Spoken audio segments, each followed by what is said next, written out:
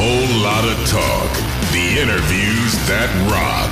Brought to you by Rock Antenna, Germany's #1 rock radio station. So here we are. There's two people with exploding hair, and there's one lady with dry hair in here at the Summer Breeze Festival and the rainy day. It's a Friday. Thank you very much, you guys, for stopping by. And thank you. It's been a long time that we met each other and talked to each other. Yeah, well, this morning still. Actually, that's true. A lot of stuff has happened the past 2.5 years. How did Within Temptation survive all this?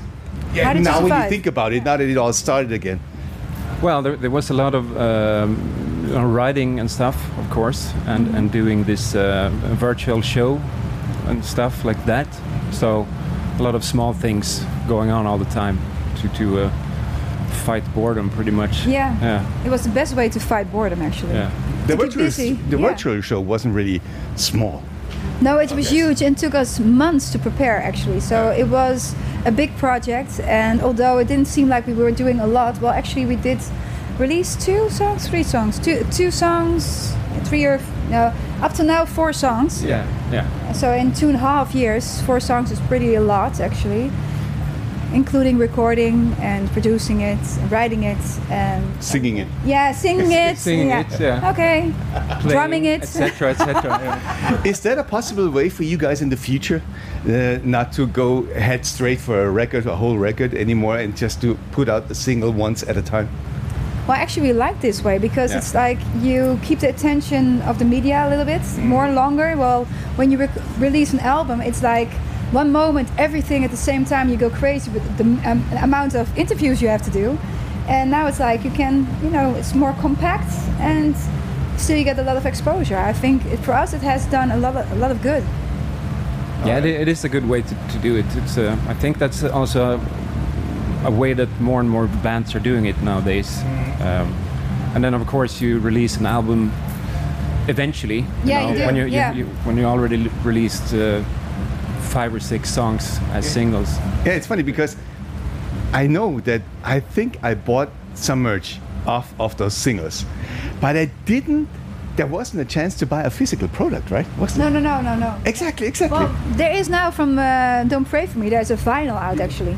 Oh. You can share. Oh, yeah, sure. Whatever. No, actually for the last single we actually did like a vinyl. Right. And I think that's pretty cool because I'm a vinyl girl. I like it. Yeah, a lot. I love vinyl. Yeah. Of course, but you have to, at my age now, when you're Mine's too. at that over 40, then you just start liking vinyls again. Yeah, So totally. Yeah. That's what I did. Yeah. I never stopped loving them, but it's okay. That's how old I am. You guys, you played a string of festivals now. You're probably almost next to last now. Yeah. How was it? How was it to get back out there again? Was it different? Did it feel differently? It felt different. It was so much fun, and constantly I walk around, being reminded of how lucky I am to be able to do this, because now you really realize that you can't take it for granted at all, and it's just so much fun. I think for me, it's been the most fun festival run I've done. Did you have fun as well, Sharon? Yes, I did actually.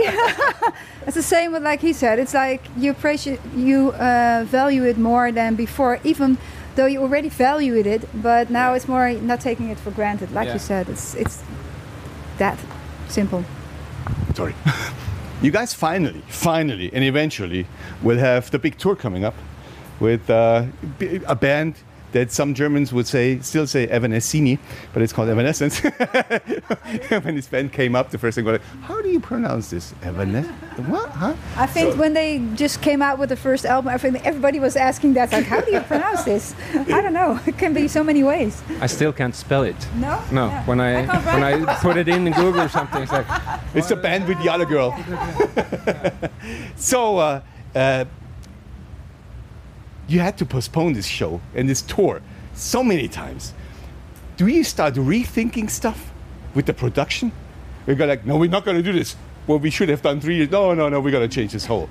Do you do this? Yeah, actually we do, because we had new songs again, of course, and also we had more time to think about the show. Yeah. So yeah, we did. What can we expect now? Well, it's gonna be just. I think both bands have realized that we can even do it even better than we thought we can. So we had just more time to figure out how to do it. We had 2 years to think about it. So every time we tweaked a little bit more. But we're gonna keep it a surprise. I'm sorry. Thank you. Yeah. You just have to come. Sorry. Come and watch us. Way to find out. Yeah, exactly. Well, it's been sold out most of the times, right? Most of the venues are sold out. Yes, they are. Yeah, most of are almost. Yes. Now, have you guys, in 2 years' time, figured out who's going to be headlining this stuff? Well, we're doing it, swapping it almost every night. It's like, yeah. Interesting. Yeah, that's why it's called a 2-time headline tour. Yeah, that's true. What's going to happen next? What's going to happen next year for Within Temptation? I mean, the bands at your stage and your level, you probably have a 5-year plan. No. Well, next year, well, we keep on working on material and stuff, so maybe an album will come, hopefully. And what else? Well, Touring. yeah, touring, festivals, more festivals are we're getting asked for that now at the moment.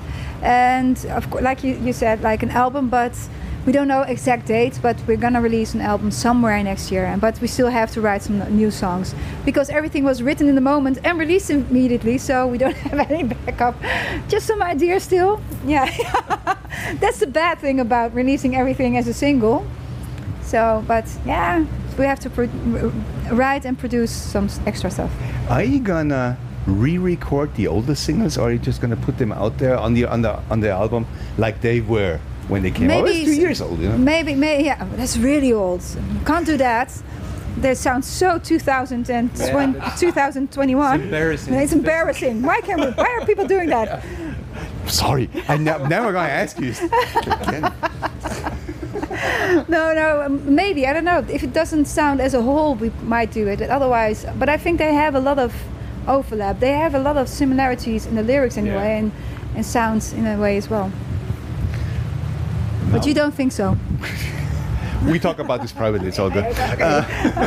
You planted a little seed here that's gonna, maybe it's not good. Maybe we should. Yeah, he thinks it's not good. Now, when you start writing new music now, would it still be reflective of those past 2 years, or is this something where you go like, no, this is gone, you know, we're looking forward and the whole thing started up again? Would it be more optimistic?